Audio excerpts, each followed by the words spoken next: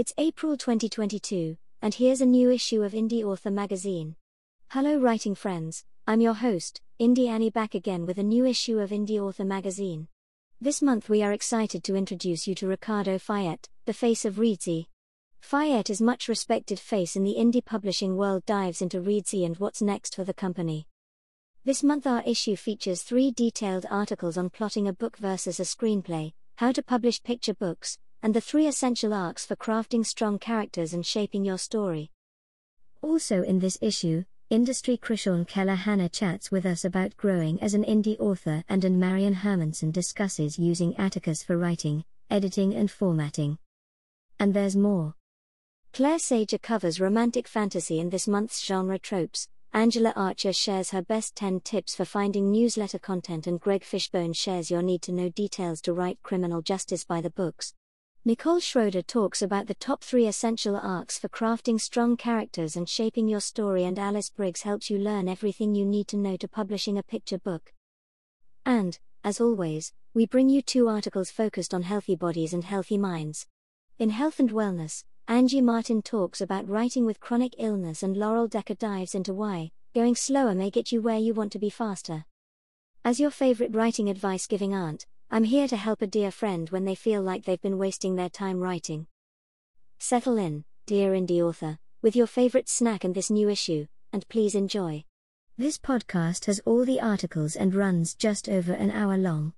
If you'd prefer to just listen to a single article, be sure and visit our website or app where you can simply press play at the top of each article. Let's dive in.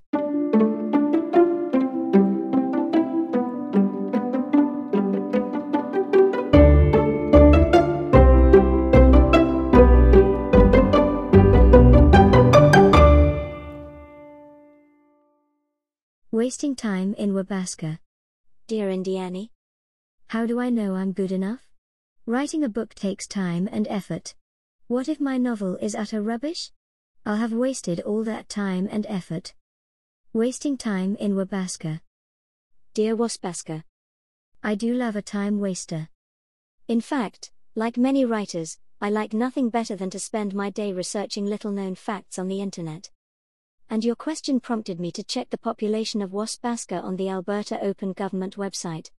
You probably already know this, but I was fascinated to discover that the population of your hometown stands at 166, only because your little community welcomed another bundle of joy this past year, bless their tiny cotton socks, or you would still be resting happily at a majestic 165.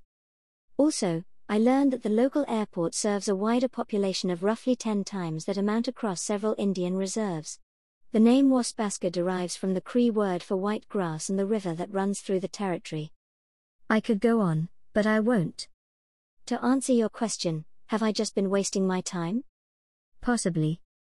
But, then again, I could argue, and I will, that, well, thanks to the beautiful people that I am actually being paid to read, consider, research, and respond to your question.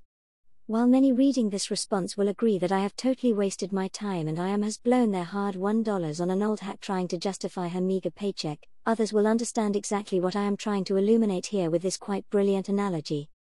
Everything can be a waste of time if you consider it to be so. And everything that isn't a waste of time takes effort. Do you consider honing your craft a worthwhile activity? Do you want to be a great writer, or is this a passing fancy? Do you want to create stories that take people away from the tedium of their humdrum existence? Or perhaps you have a wealth of knowledge that will transform their lives when expertly packaged. Maybe what you write will be deemed by many to be the ramblings of a romantic wannabe with zero talent, or perhaps your particular brand of pulp fiction will develop a cult following that will spawn a merchandising frenzy across the globe.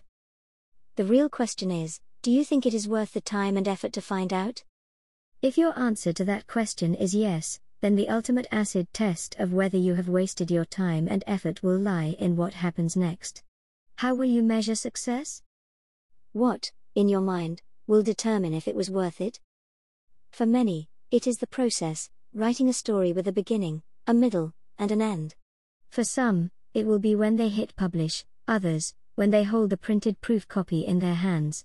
Then it could be your first page read on KDP or the first 100 books sold, Maybe it will be your first 5-star review that wasn't from a friend or family member. For the really sadistic, it will be the honor badge of that 1-star review. Then you will know you have made it. How much do you need? For me, it's a simple trifecta: to be a New York Times bestseller, get that elusive movie deal, and have my own rabid fan hold me captive in the mountains while I bring her favorite character back to life. As to the question, are you good enough, yada, yada? There really is only one way to find out. In the words of Arthur Wellesley, Duke of Wellington, publish and be damned. He meant that he didn't care for his reputation, and my beloved one, neither should you. You will still have achieved what many merely dream of doing. It may be a hard fight to get there, but I am sure the Duke of Wellington would agree, it is a battle worth entering. Happy writing. Indiani. 10 tips for finding newsletter content ideas. Aside from book updates, newsletter swaps, and group promos, you might struggle to keep coming up with fresh content ideas for your newsletter. You will need to take time to figure out what your audience responds to and to build a relationship with them so you learn what makes them click on links, reply to you, and ultimately buy your books. That constant feeling of needing to find content can make newsletter writing feel like a painful task, much like a trip to the dentist for a root canal. But nailing your email marketing game is important for sustained growth and success. So while it may feel painful now, your future self will thank you for your current efforts. As ever, we here at IMHQ have your back. Here are our top 10 tips for finding content ideas. 1. Start with a goal in mind. Searching for content ideas without an end goal in mind is like going fishing without a rod. In a vast sea of information, ideas, and well-meaning advice from other authors, you can get lost and overwhelmed quickly. The best thing to do is to stop. Pause for a minute. Think about what you want your newsletter to achieve and start from there. Just like writing a scene in your novel, think about what you want your reader to know, feel, and do after reading your newsletter. Do you want to make them chuckle or encourage them, or do you want to educate them about a specific topic? You might want to promote your social media channel, so you'd create a post on said channel, then tantalize them with a hook, pique their natural curiosity, and direct them to that particular post. By setting a goal and narrowing down your search before looking for ideas, you'll save yourself a lot of time. Pro tip: different types of content elicit different responses, but typically content that results in making readers feel happy and inspired tends to be shared the most. 2. Follow the news. We have access to so much information these days, and nothing moves faster than the news and the Twitter feed. Randomly checking the news could easily pull you into a rabbit hole. So use websites like Feedly, https://feedly.com, or InnerReader, https://innerreader.com, to define your interests and relevant publications and combine them into one easy-to-read newsfeed. Both these services offer free plans that should be sufficient to meet your needs. 3. Look for trending hashtags. Similarly to checking the newsfeed, you can easily find the hottest topics and trending conversations by following trending hashtags. Staying current and relevant can seem hard and time-consuming. But if you're smart about it, by using sites like Hashtagify, https://hashtagify.me, you'll save time and build your brand with on-trend topics. 4. Forums. Another way to find out what people are talking about, and stay relevant, is to take a look at forums like Reddit, https://reddit.com, Quora, https://quora.com, and other similar sites. Look for subreddits in your genre or broader topics relating to your niche. Pro tip: narrow down your Google search to only include discussion forums. We're all about saving time, and you don't want to be scrolling through the plethora of results a general Google search will throw up. If you use Google Chrome, you can hit the discussion tab. It's a small tab underneath the search. If you're on Google, just follow your search question with this text: inl Reddit _forum _view thread _view topic _show thread _show topic index.php. Topic, and Google will show you discussion threads. 5. Ask your readers. Asking your readers is as simple as it sounds. You can do a survey or poll or ask for a quick reply. Just be aware that readers might tell you what they think you want to hear. A whole bunch of psychology is attached to that statement and reasons why people do that, but if people think your ego is on the line, then they'll give you fluffy feel-good compliments. So think carefully about the questions you pose and how you pose them, then just be prepared to read between the lines. Pro tip, recommended reading. The Mom Test by Rob Fitzpatrick and Asked by Ryan Leversu are both great reads if you want to dig deeper into understanding your audience and asking the right questions. 6. Analyze past emails. If you've been sending emails regularly, you'll have a solid history of data to review and assess. Take a look at past campaigns, compare subject lines, and evaluate the content and/or theme within that campaign. Ask how well the subject line correlated to the content and how it affected the outcome. What type of content got your readers to take an action, usually a link click? Which emails had the most engagement? Compare those to the ones that got the least. See if you can see a common theme. Don't go mad here or go back over the lifetime of your newsletter. Just look long enough to pick up on any trends. If you email every 2 weeks, you might only go back over the last 3 months. If you email monthly, you might want to review the last 6 to 9 months. Pick a time interval that makes sense. 7. Seasonal calendars. Use holidays and seasonal events to your advantage, especially if you're running a promo and can relate it to a national or international holiday or awareness week. You could, if the connection is strong enough, write a press release and send it to a newspaper for even more coverage. Then write about that in your newsletter. See awarenessdays.com, https://awarenessdays.com/awarenessdayscalendar, is a handy site for finding out about national and international awareness days/weeks/months. 8. Look for small stuff. First and foremost, we are authors. Storytelling is what we do. But we forget to write about ourselves. We hold back because we don't want to give too much of ourselves away, or maybe we don't think anyone will be interested, or we're looking for big events that might interest our readers. The truth is, you can tell little stories, everyday tidbits to help to build a bond with your readers. You don't have to tell them about big, deep, personal stuff. It might be about unexpected news or how you met a man in a coffee shop that looked exactly like one of the characters in your upcoming release. The little things that happen in our lives and the way we react to them help our readers bond with us, just like they would with a character in your book. 9. Be open. Look for out-of-the-box ideas. Schedule a brain-dumping session. Put your reader at the center with a statement like, "My readers are into historical romance and often say they were born in the wrong century." Then mind map what they might value, what they want from life/love, what they hate, and what problems they might have. Note any ideas that come to you and use these to direct the theme or topic of your newsletter. Pro tip, something magical happens to our subconscious when we decide to become an author. You start seeing ideas and angles for stories everywhere. The same can happen with your search for content ideas. If you're really stuck, think of a goal, go for a walk, do something creative, or try a new project, and let your subconscious do its work. We can easily get bogged down by the thought that we constantly have to provide value and be entertaining, which can cloud our thinking. 10. Roundups. If you're really stuck, you could try roundups. Do a top 10 list of your favorite books, songs, podcasts, or movies, your most popular social media posts, your top 10 most mortifying moments in life, top 10 crushes, or a list of real-life events, situations, or people that influenced your current novel. These kinds of lists are great content because they're shareable and strong conversation starters, and you can easily repurpose them for social media posts. Ricardo Fayet, the friendly face of Reedsy. As co-founder of Reedsy, Ricardo Fayet is a familiar and much respected face in the indie publishing world. The company was formed in 2014 to curate editing and design services. Ricardo explains that its core purpose is the same now as it was then, to provide a safe place where authors could find some of the world's best editors, cover designers, illustrators, book marketers, website designers, ghostwriters, translators, and pretty much anyone any author would need to hire at any point throughout their writing career.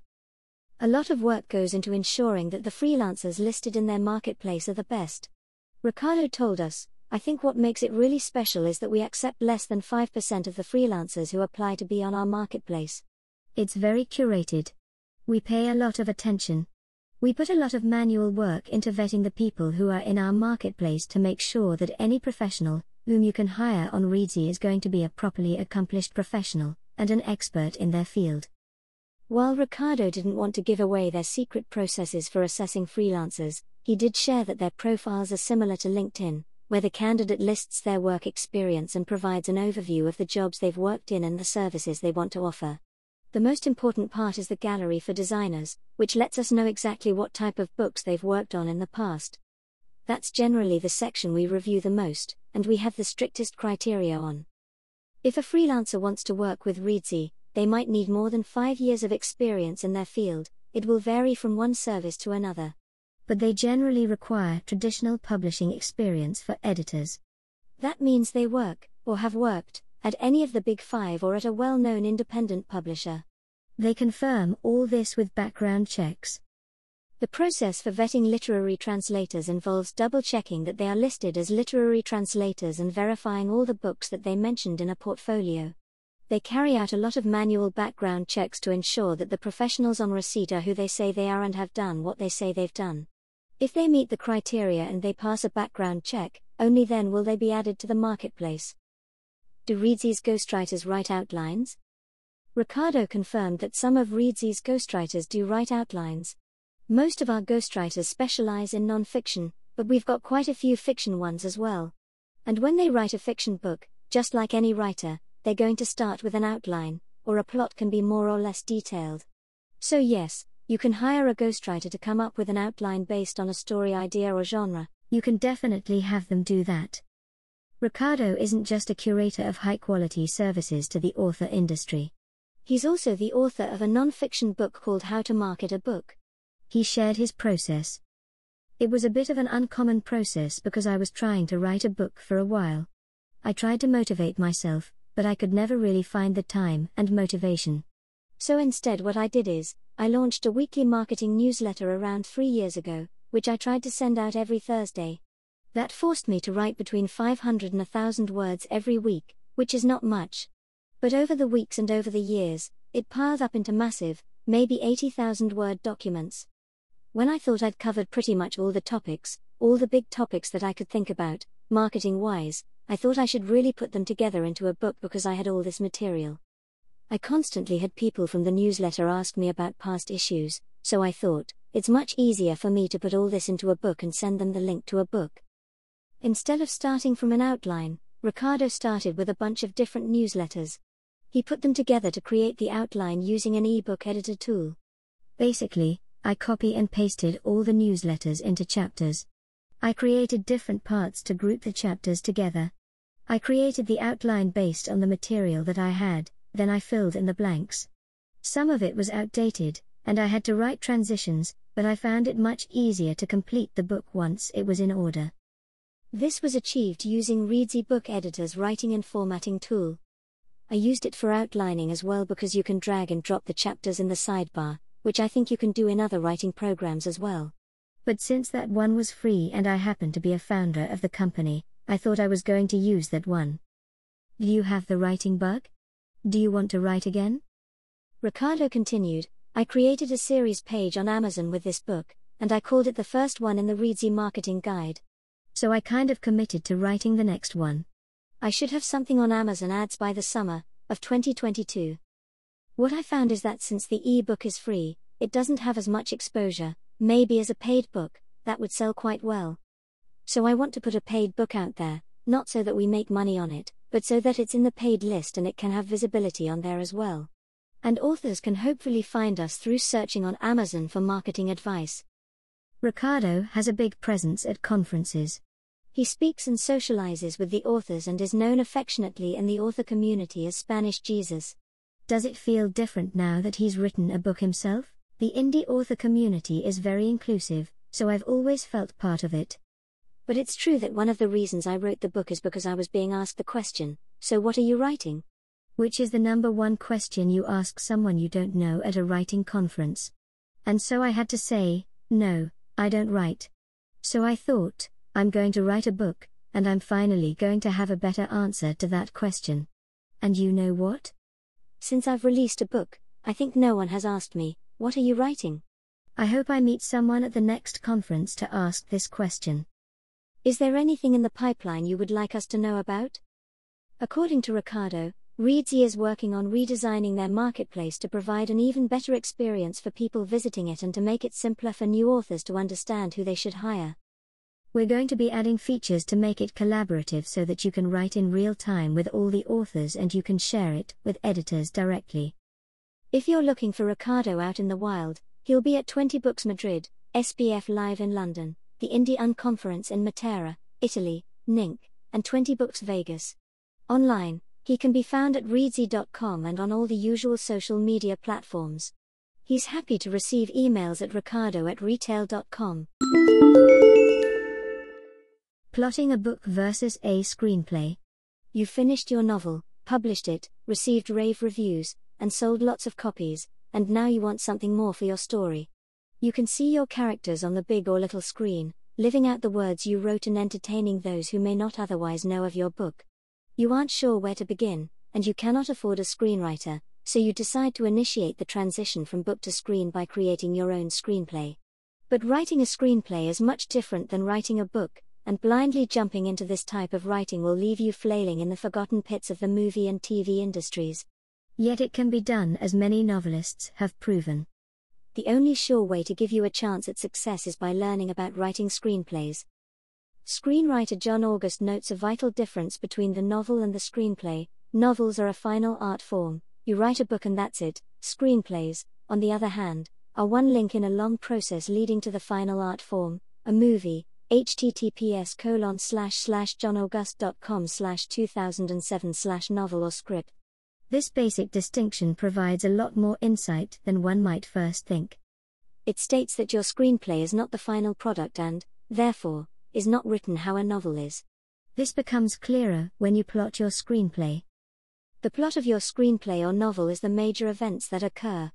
The story is the dramatic telling of those events. While plotting a screenplay and novel are similar in that regard, the screenplay plot resides within 3 acts while the novel is often told in 5 stages: exposition, rising action, climax, falling action, and resolution, but ultimately doesn't require a strict structure. The 3 acts of a screenplay are the setup, the confrontation, and the resolution. Within these acts, many parts of your story occur, but the structure of the screenplay is always the same. The first act, the setup, introduces your hero and secondary characters while also revealing the inciting incident, which is the first plot point and occurs at the end of the act. This demonstrates the main conflict and drives the movie toward the next act. The second act includes raising the stakes of your conflict so as to heighten the need for resolution. This part of the screenplay also includes obstacles for your hero to overcome as well as the midpoint of the movie, which usually is a story twist followed by crisis or disaster. This leads to the height of the climax and right into Act 3. The third act includes the descending action, resolution of the conflict, bad or good, and the end. Once you have the structure down, you will usually follow that with a beat sheet, which identifies the key emotional moments in a story, while the outline expands on those moments with specific scenes, settings, and details. https://www.masterclass.com/articles/what is a beat in screenwriting. Number 4 Types of story beats. This masterclass article not only breaks down each section of a beat sheet but provides 12 steps for creating your own before writing the screenplay. The 3 acts and beat sheets are vital to screenwriting. However, just as with novels, unless you read screenplays, it is extremely difficult to learn how to write and plot one. Author and screenwriter Solomon J. Powell highly recommends Script Slug, https://www.scriptslug.com, as a valuable resource. This tool assisted him in his own journey of transitioning from children's book author to screenwriter. He recommends reading the most current scripts. Although the older classic movie scripts offer excellent information, the guidelines on writing screenplays change often, and the newest scripts will reveal the latest formats. But it's not always enough to just read the screenplays. Novelist and screenwriter Osmari Granlund advises you to read multiple scripts while you watch the movies. By doing this, you can see how the 3 acts and plot points are put into action. You can use the scripts while watching to identify the importance of plot structure in a movie. Then, watch movies without the script to find these elements on your own. This gives you excellent guidance in how to master the structure, and once you have a solid grip on it, you're ready to begin your screenplay. This is where the differences between novels and screenplays can really confuse you if you're not prepared. When reading screenplays, you will find little to no description. As novelists, we drench our work in description because we provide the entire visual for the reader. No movie or TV screen shows the reader what is happening. Unfortunately, that can translate into trying to write a screenplay because we want to show our vision for the final product. But writing too much detail into a screenplay can not only bog down your script but also encroaches on the director's role.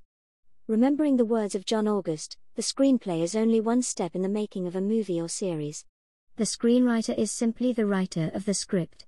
The director takes that script and uses their creative vision to bring the script to life on screen. So how much description should you use? Final Draft, a popular screenwriting software, states on its website that each section of description should be contained to 4 lines or less. http://finaldraft.com/learn/write-better description screenplay. This is why reading scripts of already made movies is so important. Those will show you acceptable levels of description and help you learn where your novelist brain needs to back off. When writing a screenplay, remember the basic rule that 1 page generally equals 1 minute of screen time.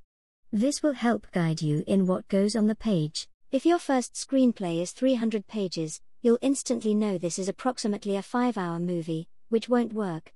Research the length of popular movies in your genre to assist you in knowing how many pages are needed. But keep in mind that just because Hamlet clocks in at just over 4 hours doesn't mean your script should, especially if you are a novice to screenwriting.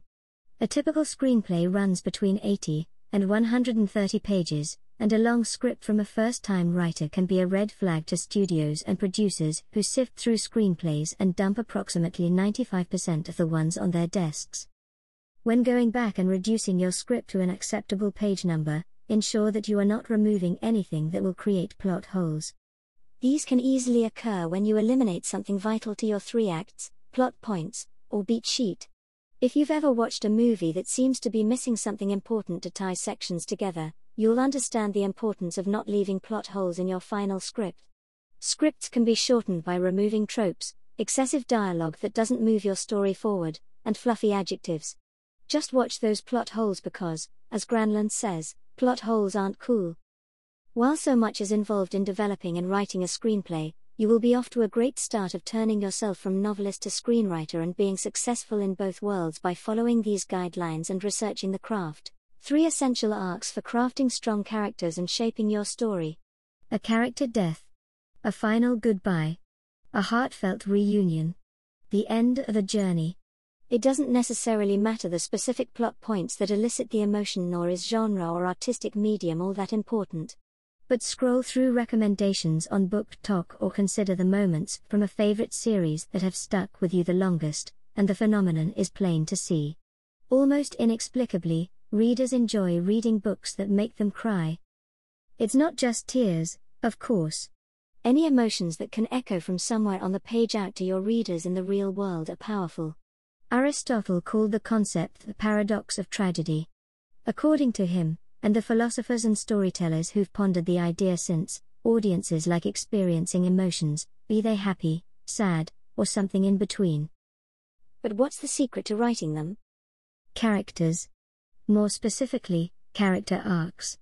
A character's inner transformation over the course of a story has the potential to shape the plot and prove its significance, according to Kristen Kiefer's writing craft blog, Wellstored, https://www.wellstored.com. Write it well, and that character will provide emotional weight for readers over the course of your story, maybe even enough for them to feel those emotions themselves. In my view, character arc is the demonstration of a story's theme as executed through the plot, writes novelist and writing teacher K.M. Weiland. Character arc ties it all together, providing both forward movement in the external plot and meaning through the theme. In her book Creating Character Arcs, The Masterful Author's Guide to Uniting Story Structure, Weiland details the 3 types of character arcs. But not every protagonist will follow the same arc, and deciding which arcs fit your characters involves understanding not just the events they face but also how they will ultimately be shaped by them.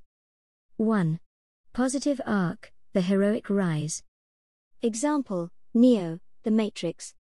Arguably the easiest to recognize and most well-known, A positive arc traces a character's journey in overcoming a dark outlook on life or an internal fear to come to a more positive belief.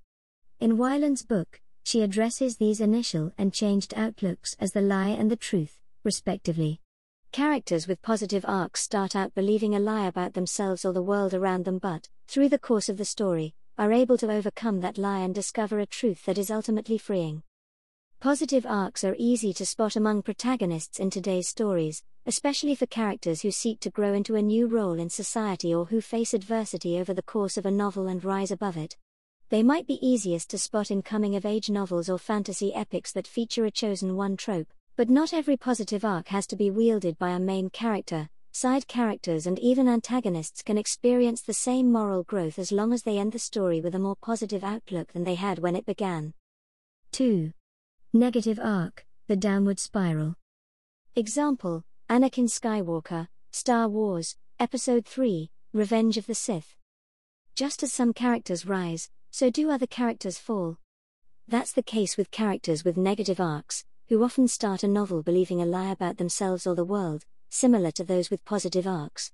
However, rather than settling on a more positive belief, these characters end their arc with the realization of a more negative truth, or sometimes a separate, even worse lie, according to the Writing Cooperative, https://writingcooperative.com. This arc is often seen with antagonists, but that's not always the case. In the same way that antagonists can follow positive arcs, many famous protagonists become the tragic heroes who follow negative arcs. The terms protagonist and antagonist are morally neutral, writes Weiland, meaning characters aren't automatically required to follow a certain character arc simply because of the role they play in a story. We often find protagonists undergoing negative arcs leading either to disillusionment or even moral degradation, while antagonists can sometimes be the most positive or moral characters in the story. In her book, Weiland defined negative arcs further by creating subcategories such as disillusionment and corruption. Initially, she believed there were simply more ways of doing things wrong, she writes. However, now, she prefers to approach all arcs as part of a spectrum. Ultimately, the characterizations here are just describing the various ways people interact with the transition from an outdated perspective to a new and more functional perspective. Even characters with morally grey outlooks can have net positive or net negative arcs as long as their beliefs change slightly for the better or for the worse, respectively. But what about characters whose viewpoints don't change? 3. Flat arc, the tried and true. Example, Sherlock Holmes. Not every character changes viewpoints over the course of a story, but that doesn't necessarily mean they exist without an arc. Characters whose beliefs are tested but ultimately do not waver are said to have flat arcs, and though their outlooks don't change by the resolution of their arcs, they're far from static, according to iWriterly, https://iWriterly.com. The key difference is doubt, Weiland writes. On her writing blog, Helping Writers Become Authors, she explains that characters with flat arcs still grapple with a lie and a truth. These characters already possess the truth, but as the story goes on, they must begin to doubt their truth in favor of the lie that others around them believe. By the end of the story, however, they should be able to return to their initial truth, more resolved and steadfast than before. The flat arc is especially common in episodic stories, such as those in cozy mystery or thriller genres. It's also frequently seen among established superheroes, though a superhero's origin story can sometimes involve a positive arc instead.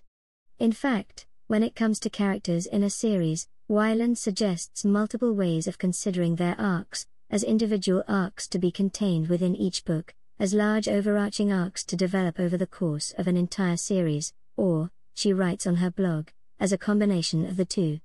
Creating multiple small arcs to be contained within a larger arc over the course of a series, she writes, has the potential to add even more depth and complexity to your character, and to make your story even more memorable for your readers.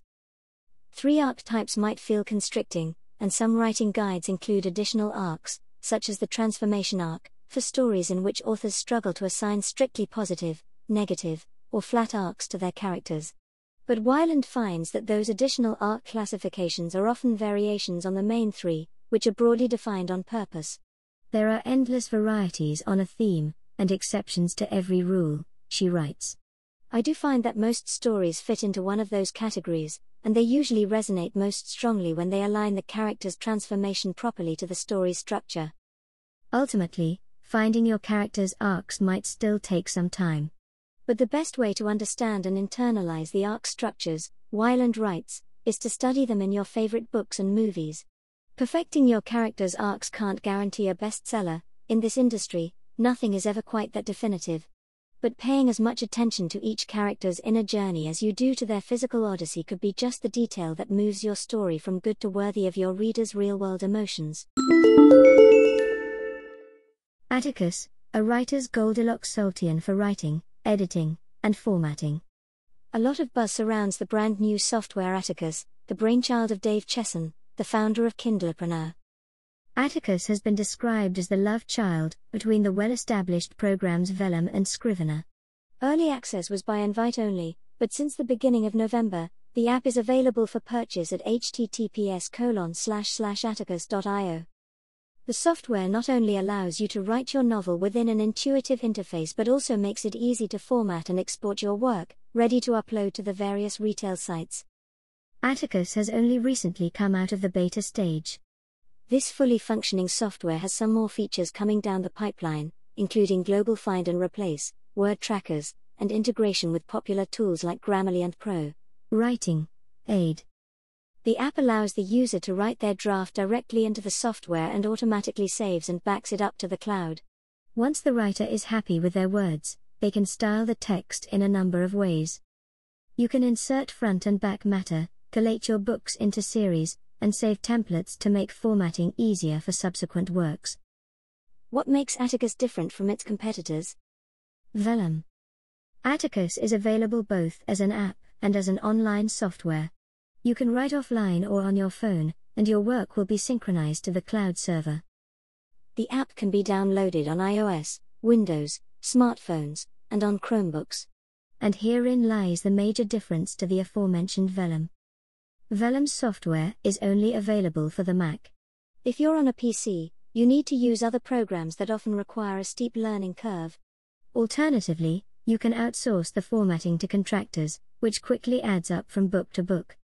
You also have to go back and renegotiate every time you need to update your back matter, re-edit, or even just correct typos. Many writers buy MacBooks just to run Vellum because it makes converting your Word document into an e-book or paperback a breeze. However, Atticus does the exact same thing on multiple platforms. When it comes to exporting, Atticus may prove just as powerful as Vellum. Creating an e-book or paperback is as easy as clicking a button from several locations within the app. Scrivener and Google Docs. Scrivener is the preferred software for many writers. Those who like a simpler interface use Google Docs or Word. Atticus is not quite as feature-laden as Scrivener, but it offers more capabilities than a Word document. Scrivener has more functions than Atticus in terms of organizing research, tagging, and integrating editing software like Pro Writing Aid. Exporting your finished document can be particularly irksome in Scrivener. It takes time to learn how to use the settings, and more time to test the exports with the various distributors. What KDP accepts as a final EPUB could differ from Draft 2 Digital, for example. Atticus allows for exporting your work as a publishing-ready EPUB or PDF as well as a DocX version for backup and editing. A closer look at Atticus. Atticus occupies the space between a lot and not enough when it comes to functionality and versatility. The interface is intuitive and easy to use with two main buttons, writing and formatting. Pro tip: watch the tutorials at this link, https://atticus.io/tutorials. They are exceptionally useful to quickly answer any questions you might have. The writing screen shows front matter, back matter, and body chapters listed on the left, which you can move around as needed. You can set a counter to show you a word count per document, chapter, or for a selection. Pro tip: you can easily save front and back matter elements like the copyright page or your back catalog listings as templates.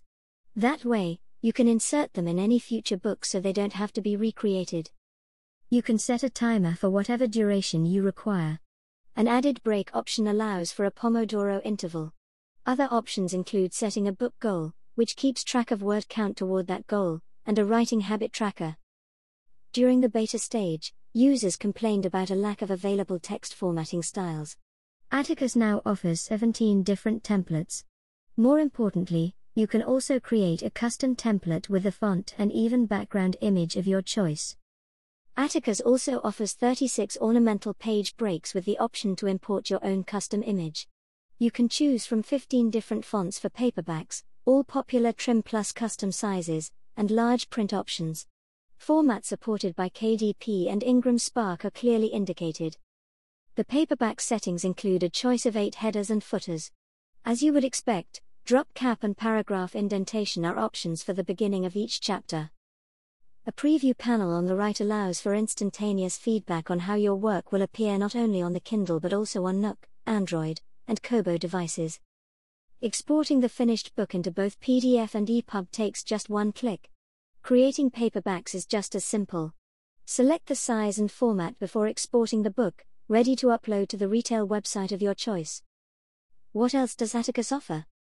Atticus allows the user to split chapters and integrate them into the running order without renumbering them individually. You can import your work in progress from various formats: RTF, DocX, EPUB, and MOBI.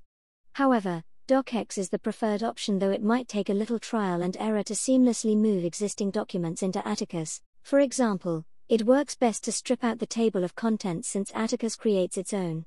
Pro tip: when importing a Word document, keep in mind that Atticus automatically formats heading 1 and 20-point font, or larger, as chapter titles and heading 2 and 18-point font as subheadings. It also recognizes page breaks or 3 consecutive empty lines as new chapters. You can even add full bleed images, which aren't cut off at the margins. Atticus also supports footnotes and endnotes. What's next for Atticus?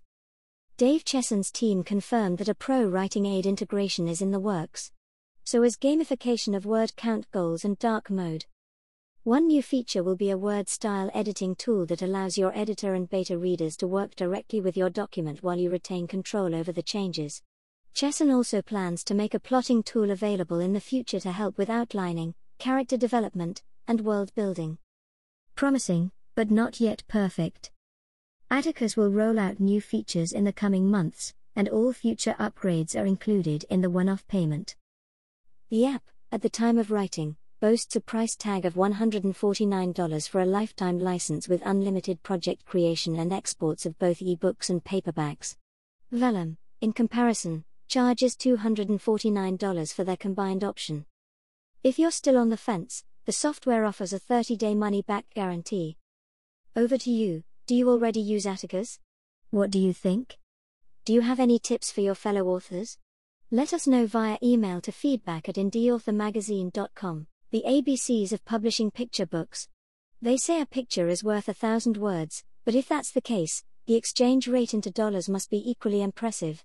After all, picture books in the U.S. children's book market are worth $2.6 billion, according to IBISWorld, https://ibisworld.com/industry-statistics/market-size/children's book publishing United States.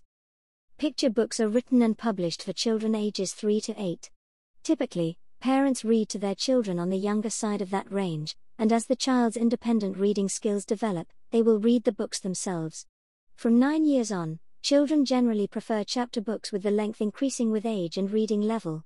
This important demographic is worthy of your consideration, but the mechanics of production are much the same as a novel or other book for an adult, with some unique aspects. Your choices. Trim size. This is the size of your book, typically shown as width x height, for example, 8 times 10 inches. Kindle Direct Publishing, KDP, Ingram Spark, and Barnes & Noble produce full-color pod books suitable for children's books, and their distribution is the same as for all other self-published books. KDP's minimum page count for hardcovers is 76, which is over double the typical length of a picture book. Not all trim sizes are available on all platforms, so make sure that your chosen trim size is available everywhere you wish to distribute. If you're unsure what sizes are appropriate for your book, visit your local library and bring a tape measure. Many online platforms may list the trim size as well. While you're doing your research, you can also take note of what you see and like related to the following choices. Traditionally published books have a wider range of trim sizes than Pod, but you're still likely to find a greater variety within indie published titles than on the typical novel shelf. Your investigations can also tell you if portrait, height is greater than width, landscape, width is greater than height, or square, width and height are equal, formats are more common or closer to what you prefer. Illustrations. You'll want to determine the style of illustrations and the type that you want for your book. Are they sharp and solid? Are they soft and flowing? Vibrant colors or muted? Black and white or full color? Artists have their own style, so you'll want to find and work with an illustrator that suits your style and book. To find an illustrator, you can join children's author and illustrator groups on Facebook or look on art sites for an artist with a style you like. Most illustrators are acknowledged on the cover or within a book, so you can also glance through children's books and contact an artist directly if you like their work. Most illustrators who work with traditional publishing houses have an agent, so you may need to dig deeper to find the agent's contact information. Some authors work with emerging artists in their local community. If you work with an artist who doesn't typically illustrate books, you'll probably need to work more closely with them to help them understand margins and bleeds as well as the way the text may interact with their artwork. What we're calling the type of image includes vignette, full page, and full spread images. Full page and full spread images will need to account for page bleed, while vignettes should fit on the page without encroaching on the edges. For pod purposes, the size of the illustration doesn't affect the cost. Any color on any page makes the entire book in color, so your cost will not be affected by those variances.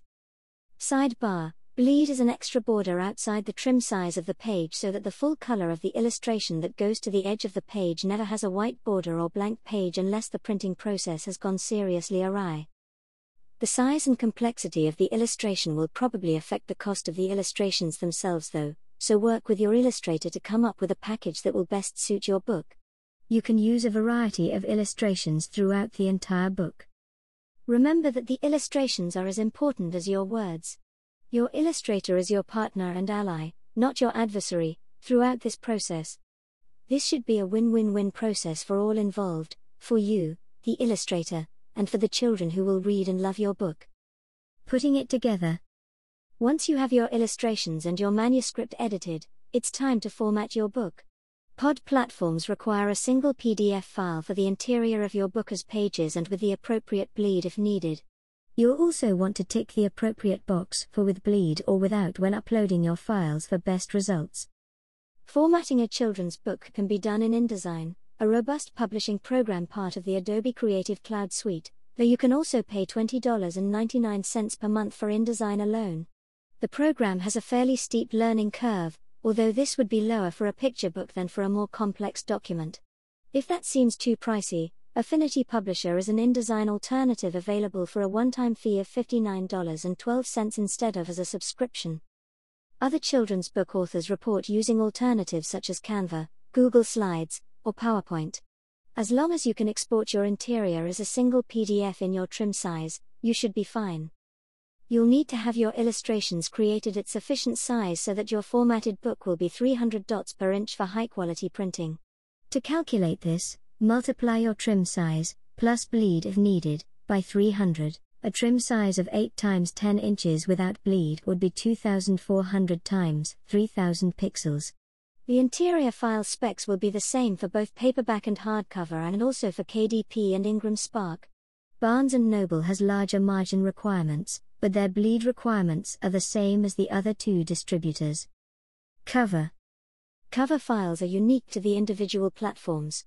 There will be some similarities between these, so a complete redesign should not be required. Hardcover books require larger dimensions than paperbacks as the design needs to wrap around the board and onto the inside of the cover. If you think you may want to do hardcover at some point, it's good practice to create for that file size, or have your illustrator create large enough artwork so you have that option when you're ready for it. It's easier to crop something shorter than to create additional length. When commissioning your illustrations, consider if you will need a separate design for the cover or if you will reuse one from the interior. If you want the image to extend throughout the entire cover, then you'll want to confirm the size needed on the platform of your choice. Allow for a bit of extra room so that you don't risk coming up short. Upload and set prices. There's no question that Pod is a more expensive option, than an offset print run. Color makes this even more apparent. Recently, Ingram Spark has adjusted their prices, so consider using the royalty calculators on each site you use to choose a price that will work for all. And now you know how to create your own pod picture book, and get your piece of that $2.6 billion market. As with many elements of the indie publishing industry, there are a lot of moving pieces, but if you take them step by step, you'll soon be hitting the publish button and celebrating a job well done. Note: e-picture books are board books for babies, books on very thick paper or boards. At the time of this writing, we were unable to discover any print-on-demand options for board books.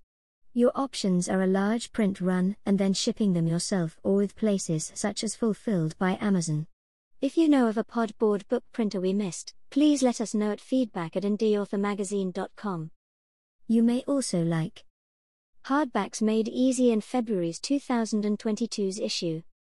Cover your backside, creating a full wrap for print without tears in October 2021's issue for a more thorough discussion of creating the cover for your pod book in both paperback and hardcover. Need to know details to write criminal justice by the books. In the criminal justice system, the people are represented by two separate yet equally important groups: the police, who investigate crime, and the district attorneys, who prosecute the offenders. These are their stories. Law and order. In a gamut of literary genres including mystery, police procedural, legal thriller, and prison literature, the readers are represented by authors, whose understanding of the details can provide verisimilitude, spotlight forensic and procedural advancements, and engage in the ongoing debate over social justice reforms. These can be your stories. Forensic science.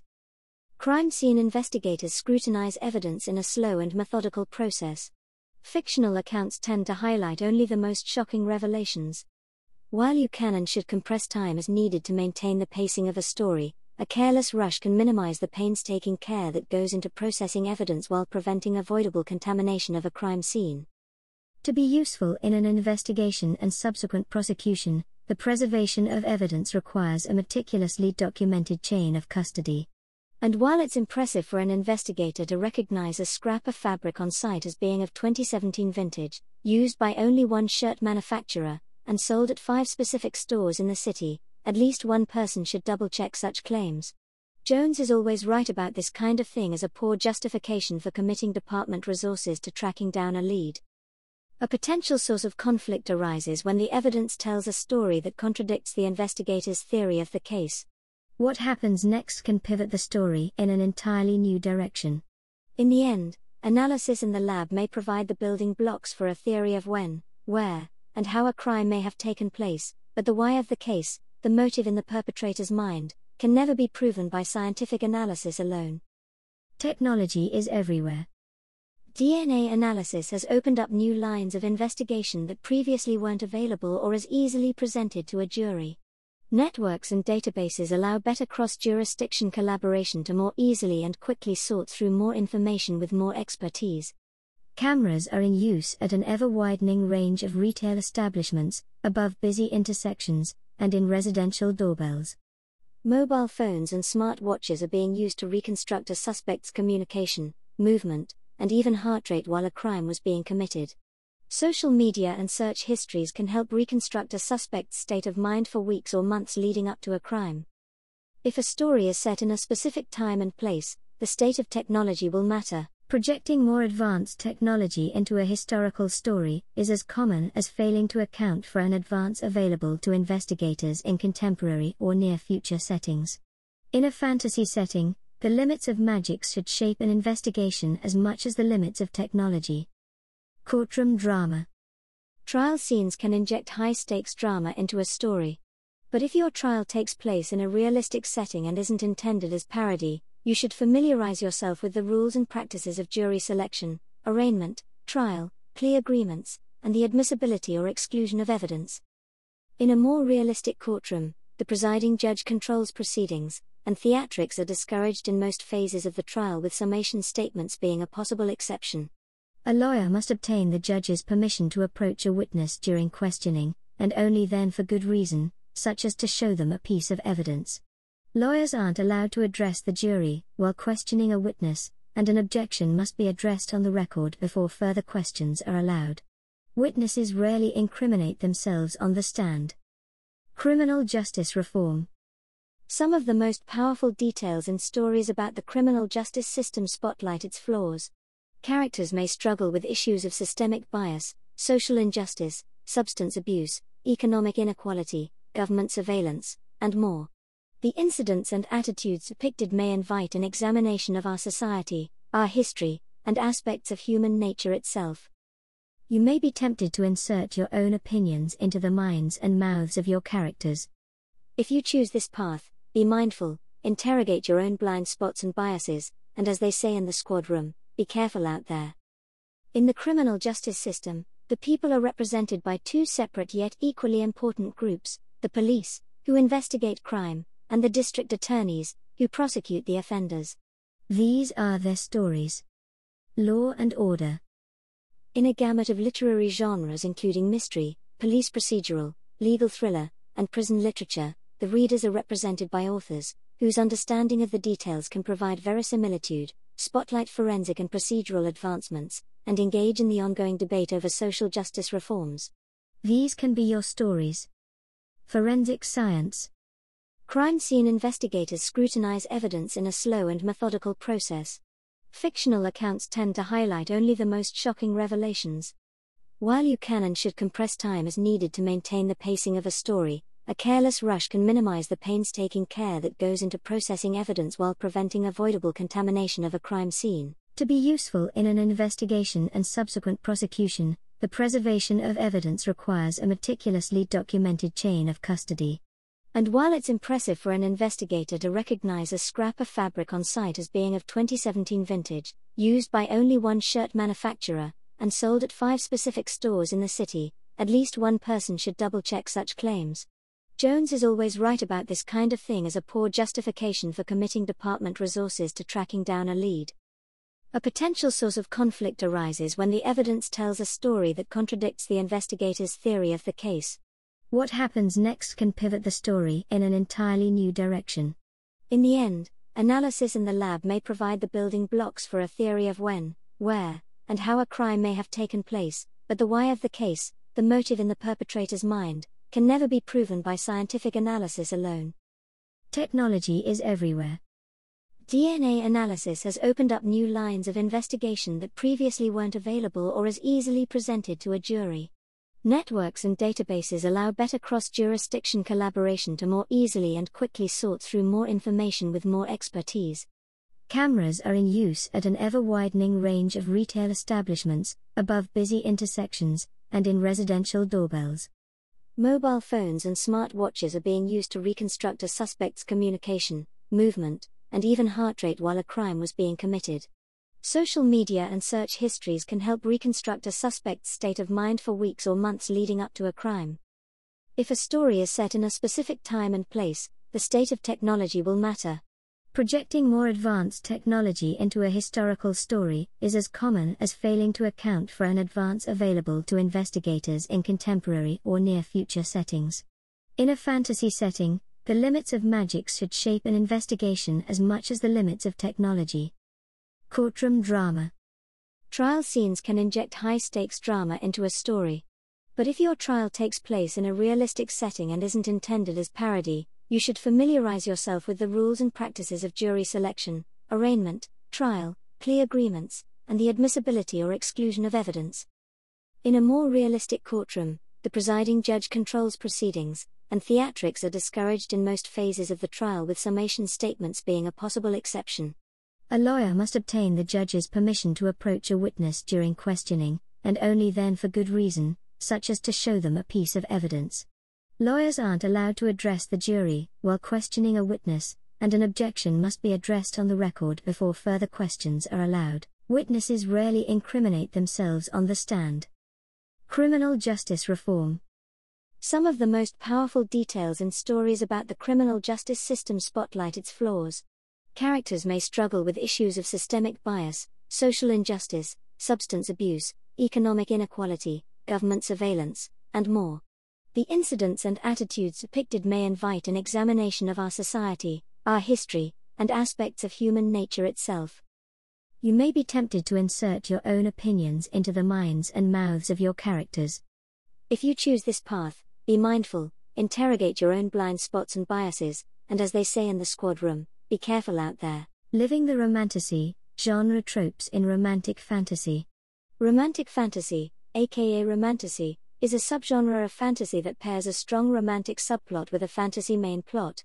The focus can skew toward the fantasy plot with a significant minority of romantic elements, or it can balance fairly evenly between the two. Romantasy is often confused with its sister genre, fantasy romance. While the Venn diagram of their readership does overlap, distinct expectations mean readers of one may not choose to read the other. If you like both, you're in luck. A quick look at the bestseller lists and Amazon charts shows the likes of Sarah J. Maas, Raven Kennedy, and Laura Thalassa flying high, proving that both genres sell for traditional publishers and indie authors alike. Romantic fantasy and fantasy romance, what's the difference? Both genres tend to be written for women readers and feature romantic relationships, which can be heterosexual, LGBT+, or polyamorous, as foregrounded by reverse harem success in recent years. They run the gamut in terms of heat level, from no hint of sexual desire even in characters' thoughts all the way to explicit sex scenes with four-letter anatomical terms. Whichever you choose, as with any romance, it's advisable to signal the heat level to readers through marketing material, including covers and blurbs. Where romantic fantasy is a subgenre of fantasy, fantasy romance is a subgenre of romance, some readers shelve it as fanrom. As such, books in that subgenre obey the rules of romance, for example, ending with an heya or HFN, broadly follow the romance structure outlined in Gwen Hay's Romancing the Beat, and tend to have a single or dual point of view. Each book in a series generally follows a different couple. They are romances, they just happen to take place in a fantasy setting. An example is Grace Draven's Radiance. Romantic fantasy books, on the other hand, follow fantasy rules and expectations. Some readers shelve these as romfan. They tend to be longer, books longer than 100,000 words are common, and those beyond 200,000 words are still within normal parameters, though 50,000-word novels also exist within series, and will feature fantastical elements, such as magic, fantasy creatures, and worlds that, while influenced by the history of our own, are not quite the same. They may or may not follow romance rules. For example, the heroine might have multiple partners, as seen in A Court of Thorns and Roses when the central character moves from one love interest to another through the course of the series. An heya/HFN is not guaranteed in romantic fantasy books, however, readers may still be disappointed if your epic love story doesn't end happily. Books in a series tend to follow the same central characters as they face various trials and tribulations and may feature single, dual, or multiple points of view. Raven Kennedy's The Plated Prisoner series, beginning with Guild, is a recent example. When trying to remember which is which, it's helpful to keep in mind the second word is the noun, romantic fantasy or fantasy romance, or its core genre, while the first word is the adjective that tells you what kind of fantasy or romance. Key features of romantic fantasy. While most fantasy tropes can find a home in romantic fantasy, readers have specifically come to expect some key elements from this genre. These stories are at their core fantasy adventures that could take the form of finding the MacGuffin, saving the world from the evil overlord, or even becoming the evil overlord in a more villainous take on the genre. Indeed, villain romance, a romantic trope, translates well into the genre. That being said, readers do expect the romance to be significant and take up screen time. The brief mentions of romance in The Lord of the Rings, for example, don't qualify it as romantic fantasy and would disappoint the genre's readers. Ultimately, we come to romantic fantasy for stories that combine adventure and romance and allow us to escape the mundane world for as long as it takes to turn a few, or several, hundred pages. Common tropes in romantic fantasy.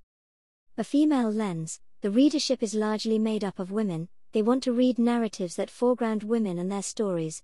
Where the heroine loves a hero, he needs to be likable and lovable to the women reading. The meet cute. Romantic fantasy readers expect this romance staple, the moment the protagonist meets their love interest. As with romance, the couple may already know each other, as in the case of friends to lovers, but they will still have a key moment that's the first time they share space on the page, which will form the foundation for their relationship in the reader's mind.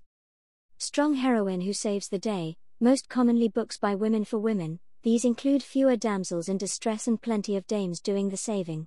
Often, the love interests rescue each other at different points throughout a series. Enemies to lovers. This best-selling romance trope is just as popular in romantic fantasy, with plenty of scope for interspecies prejudices and love across, literal, battle lines. Friendship and found family. With the marriage of romance and fantasy, relationships are a key focus of this genre, and that goes for the platonic kind too. Even the hero who begins as the cool, aloof loner must eventually become part of a collective, even if that's only through their partner. Elemental magic. Who wouldn't want to be able to hurl fireballs or lightning bolts? Readers love characters who can do that too. Fairy tale retellings. A significant portion of romantic fantasy stories are retellings of fairy tales. This can range from a novel that closely follows the traditional Beauty and the Beast story to a looser reimagining with a hero who is cursed and a heroine whose love can save him, as seen in the first book of Sarah J. Maas's A Court of Thorns and Roses.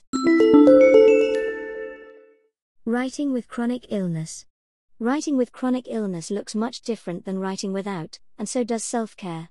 We often think of self-care as what we see prevalent in commercials or on the internet, spa days, vacations, etc. While these are nice, self-care for the chronically ill takes on a much simpler plan.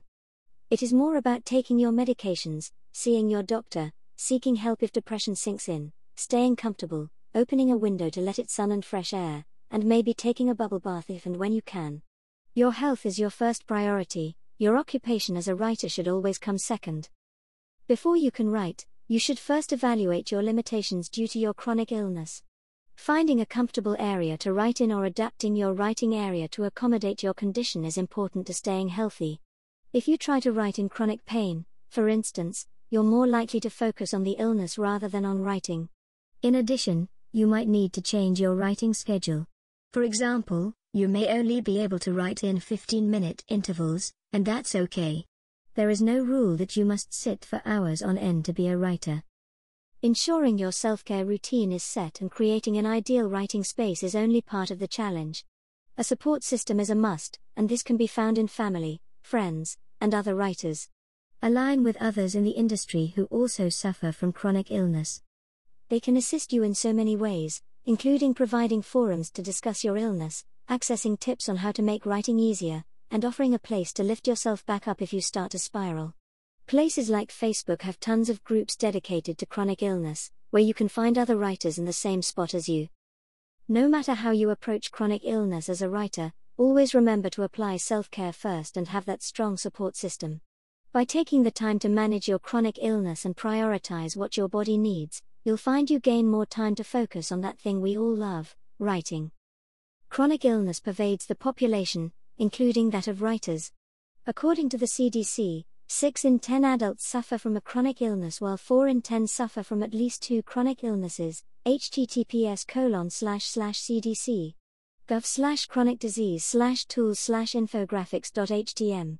These staggering statistics apply to writers as well, creating another challenge for those affected in an already difficult and complex industry. Writing with chronic illness looks much different than writing without, and so does self-care. We often think of self-care as what we see prevalent in commercials or on the internet, spa days, vacations, etc. While these are nice, self-care for the chronically ill takes on a much simpler plan.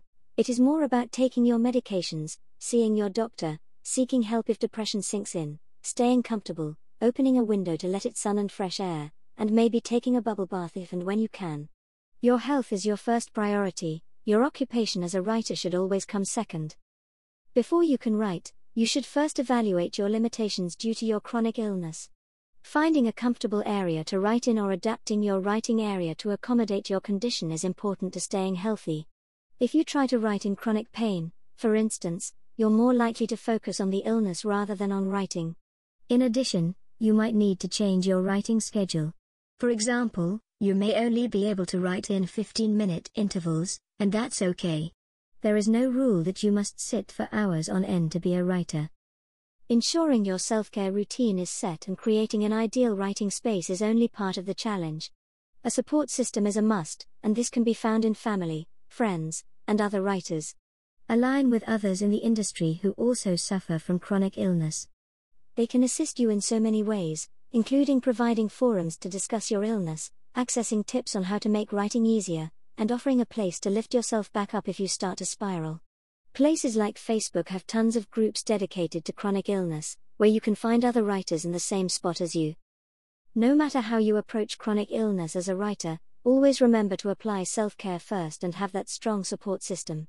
By taking the time to manage your chronic illness and prioritize what your body needs, you'll find you gain more time to focus on that thing we all love, writing. You go faster when you go slower. The power of slow in the writing world. The indie author life can easily swamp authors with opportunity. The writing life can turn into a weary slog that never seems to bring success any closer. What if there was another way to supercharge your career? Rest. Rest is the key to making connections, gaining insights, and creating inspired work. After an extended pilgrimage hike, Joanna Penn was initially frustrated that she didn't get any massive insight. A few weeks later, I ended up going into almost a flow state, and I wrote 2 books in about 4 weeks, Your Author Business Plan and Artificial Intelligence, Blockchain and Virtual Worlds, and launched them, and I had some of the most insightful thinking I've had in a long time. Reduce. Can you narrow down your writing and publishing goals to 1 or 2? When author Sean Inman was asked how he got faster at the publishing biz, he said, "I stopped lying to myself." He decided to simplify his process. Stop lying to yourself is a powerful strategy for cutting extra goals out of your life. A life with fewer goals is also mentally more comfortable and leaves time for friends and family. Test and trust. The surprising truth about creativity, both for manuscripts and marketing, is that going slower makes you go faster. Give yourself credit. You are gaining insights and information that you can't learn any other way. Don't lose this advantage. The only way to learn what works for you, and what doesn't, is to try things. The more you experiment, the harder you work, and the more you improve your craft, the shorter the long slow slog will be. It'll still be long, mind you. If you practice business as well as your creative attitude, the slog will prove your art could be a full-time career, or not, according to Michael W. Lucas in the book Cash Flow for Creators.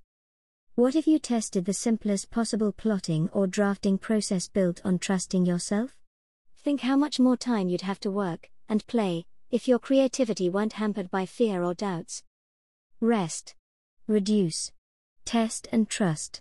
Next month, we'll cover ways to identify your essential work. You can do this. You go faster when you go slower. Podcasts. Mind Management, Not Time Management with David Kadavy, April 26, 2021. https://thecreativepin.com/2021/04/26/mind management not time management. Joanna Penn's story about pilgrimage and delayed creative dividends.